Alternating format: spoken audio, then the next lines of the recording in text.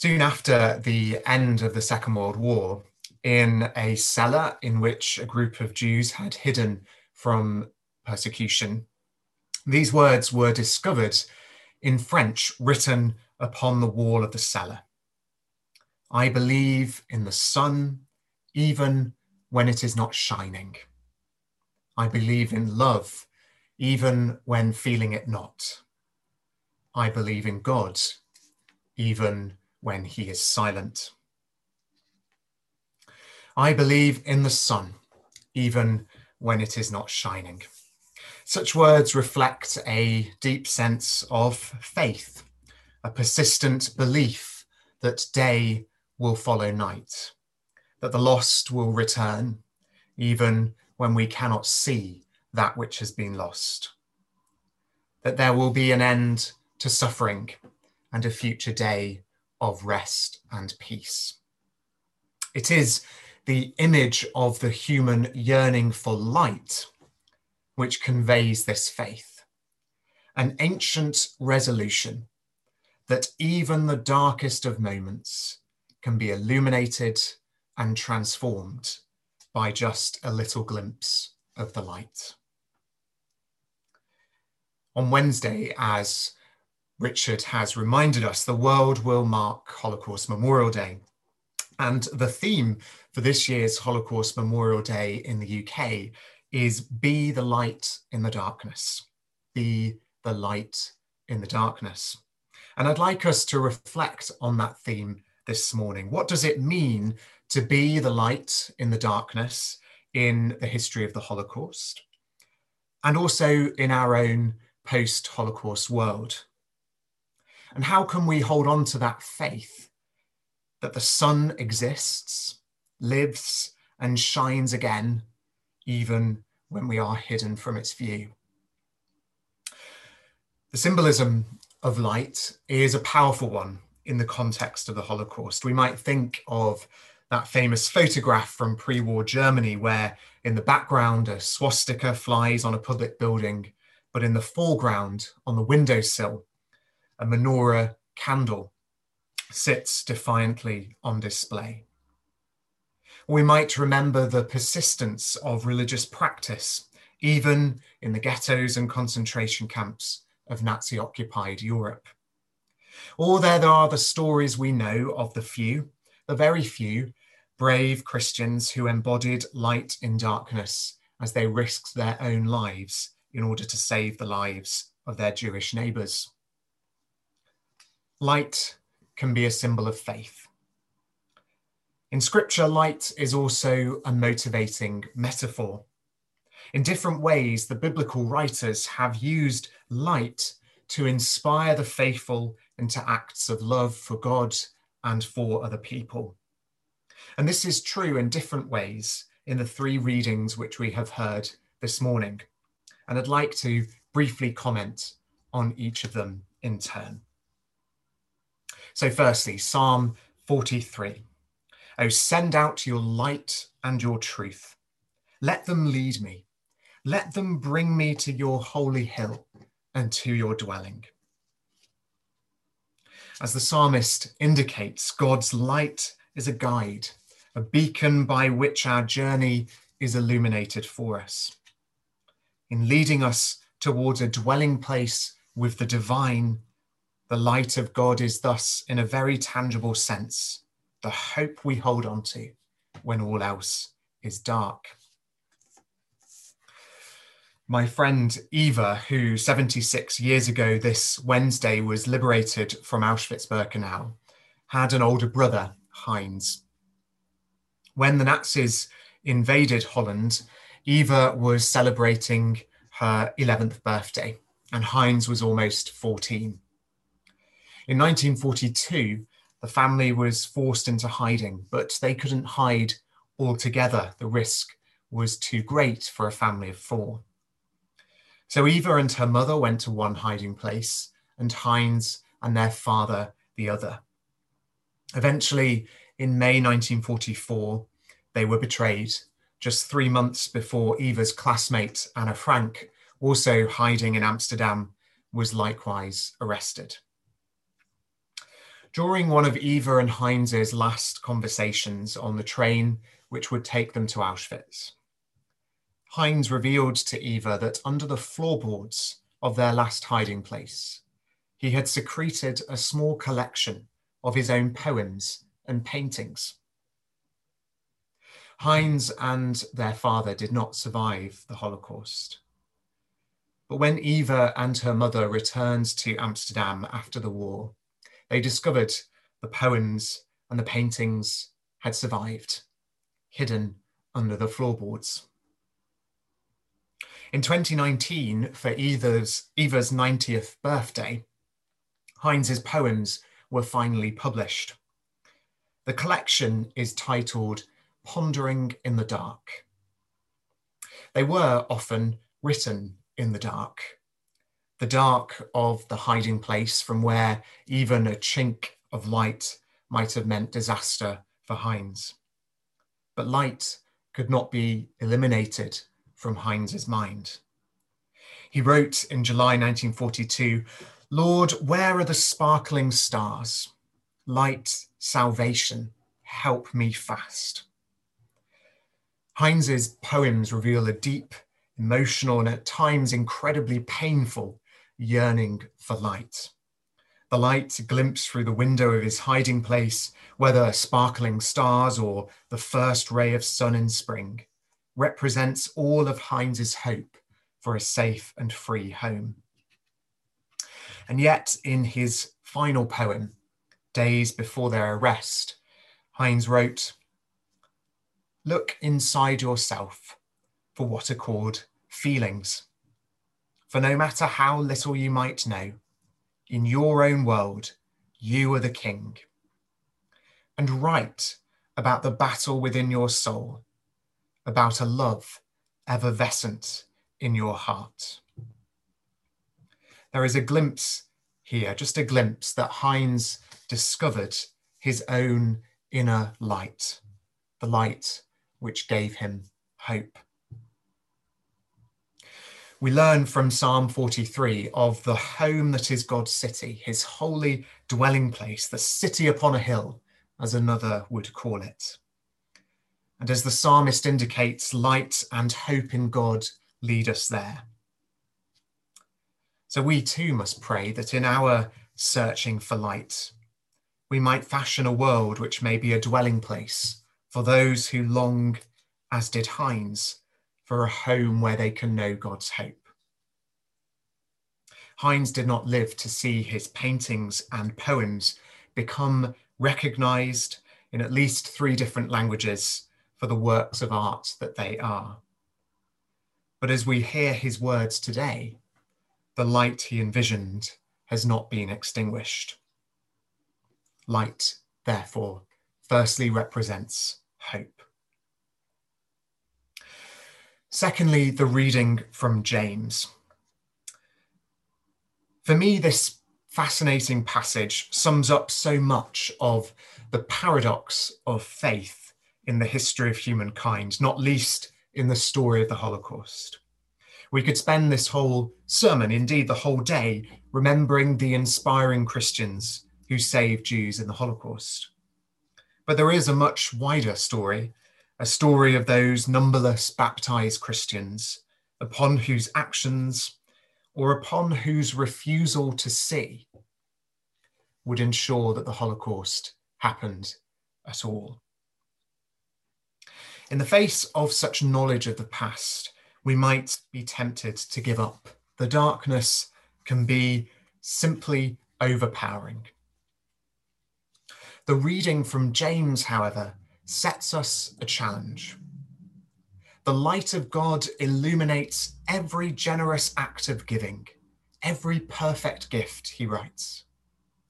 Acting as a light in the darkness challenges us to be the doers of the world, not those who listen and preserve our lives without risk as separate and unconcerned, unaffected by the concerns of others, such as those Christians who did nothing to help their neighbours in the Second World War. Light should encourage us to challenge those who ignore genocide to this very day.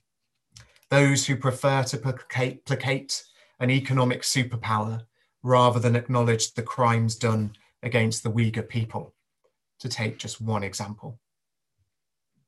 The light of God calls us to encounter the truth in all its discomfort and not to deny it, to extend a hand to the different and the stranger and not just those who look and sound and think the same way as us, and to be the doers who through our acts of love will challenge the evils of this world. Jane Henning was a Church of Scotland layperson who taught in a school for Jewish girls in Budapest. When war was declared in September 1939, Jane Henning was actually on holiday in the UK. Ignoring the church in Edinburgh's pleas for her to stay home, she returned to Budapest and repeatedly ignored the church's orders to return home over the next 2 years. As she wrote in her final refusal of these orders, "If these girls need me in times of sunshine, how much more do they need me in these times of darkness?" Eventually, Jane was arrested by the Nazis and transported to Auschwitz, where she was murdered. It is said that in the cattle truck and in the camp, she showed a particular care for Jewish girls who had been separated from their families. Jane Henning demonstrated that though the world may be moved by forces that are seemingly beyond our own control, there is, even in the darkness, a chance for sunshine to break through. And sometimes the sunshine is glimpsed even in as tiny an act as taking the hand of a child. For many of the girls in Jane's care survived the Holocaust. As James writes, "When we act in goodness, from God's light there is no variation or shadow."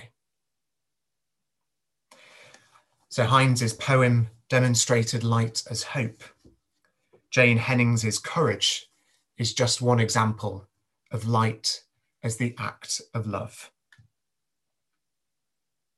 Finally, we come to Matthew's account of the gospel and this well-known passage from Jesus's Sermon on the Mount. "No one, after lighting a lamp, puts it under the bushel basket, but on the lampstand, and it gives light to all in the house." Jesus' teaching here, I think, is that faith is like a flame, which might flicker in the winds of challenge and change, but by which light, hope, and love can spread and encourage others and multiply. And our own holding on to that faith, no matter the darkness which threatens to extinguish it, that persistence of faith will have an incalculable impact we cannot even begin to imagine. One final story. It was the night of Hanukkah in the concentration camp Bergen-Belsen, and it came time to light the candles. But this was Bergen-Belsen. There was no lamp, no Hanukkah, no candles, no oil, but instead a wooden clog became a lampstand. Strings pulled from a camp uniform became the wicks, and shoe polish, oil. So a group of Jews in Bergen-Belsen gathered in a small crowd to mark Hanukkah, the festival of light. The rabbi lit the first light and recited the first blessing. He lit the second light and recited the second blessing. And when he came to light the third light, he paused suddenly and looked around him as if searching for something, before eventually lighting the third light and reciting the third blessing. Afterwards, Mr. Zamachowski, a Polish Jew from Warsaw, elbowed his way to the front of the crowd and confronted the rabbi. "Rabbi," he said, "I can understand why you light the Hanukkah lights in these times. I can understand why you recited the first two blessings. But the third, how can you, here in the midst of the death and the destruction of Bergen-Belsen, thank God and say, 'Blessed art thou, O Lord our God, King of the universe, who has kept us alive and has preserved us and enabled us to reach this season?' How could you say that when all around us so many of our people are dead?" Well, the rabbi paused a while, and then he said, "Mr. Zamachowski, you are right. When I came to recite the third blessing, I also hesitated. What should I do with this blessing? But I turned my head and I noticed that behind me was a crowd of living Jews. If these people, when during the lighting of the Hanukkah candles, see before them their deceased beloved relatives, and still, despite that, stand with devotion in listening to the Hanukkah blessings, if I was blessed to see such a people with so much faith, then am I not under a special obligation to recite the third blessing?"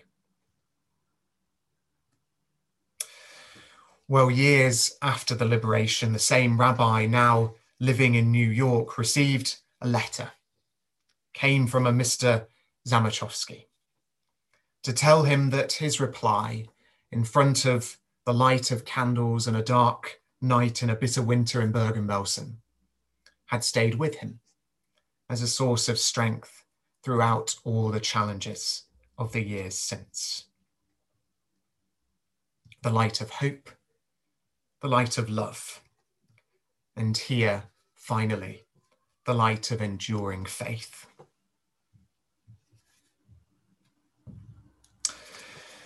Our lives and our circumstances today may feel vastly removed from the stories I've shared this morning. And it would be understandable if in some ways we felt that they were difficult to hear and to apply in our own lives. But the darkness is real for the one who suffers it.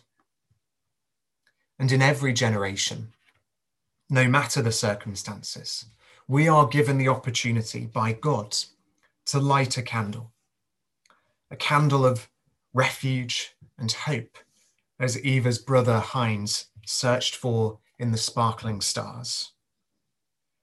A candle of truthful love, as Jane Henning held on to tiny fingers which reached out to hers. A candle of blessing and of faith, despite all of the odds. These three candles can illuminate the whole world and change it beyond imagining.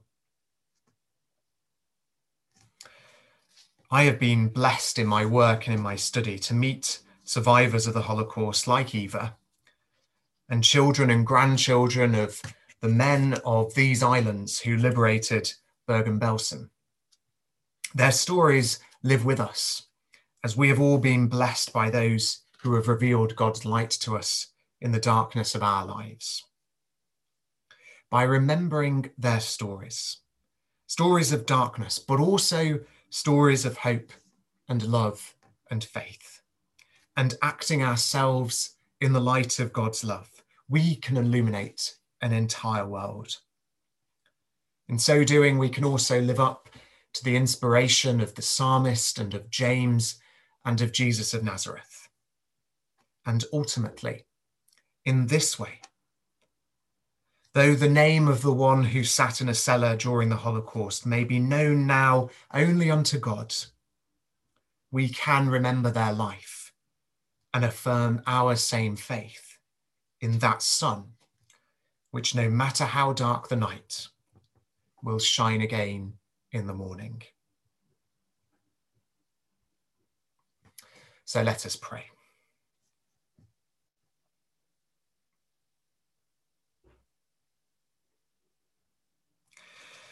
God of the thick clouds and the sparkling stars, God of the creeping dawn and the noonday sun, God in darkness and in light, we pray that you will bless those who remember, comfort those who mourn,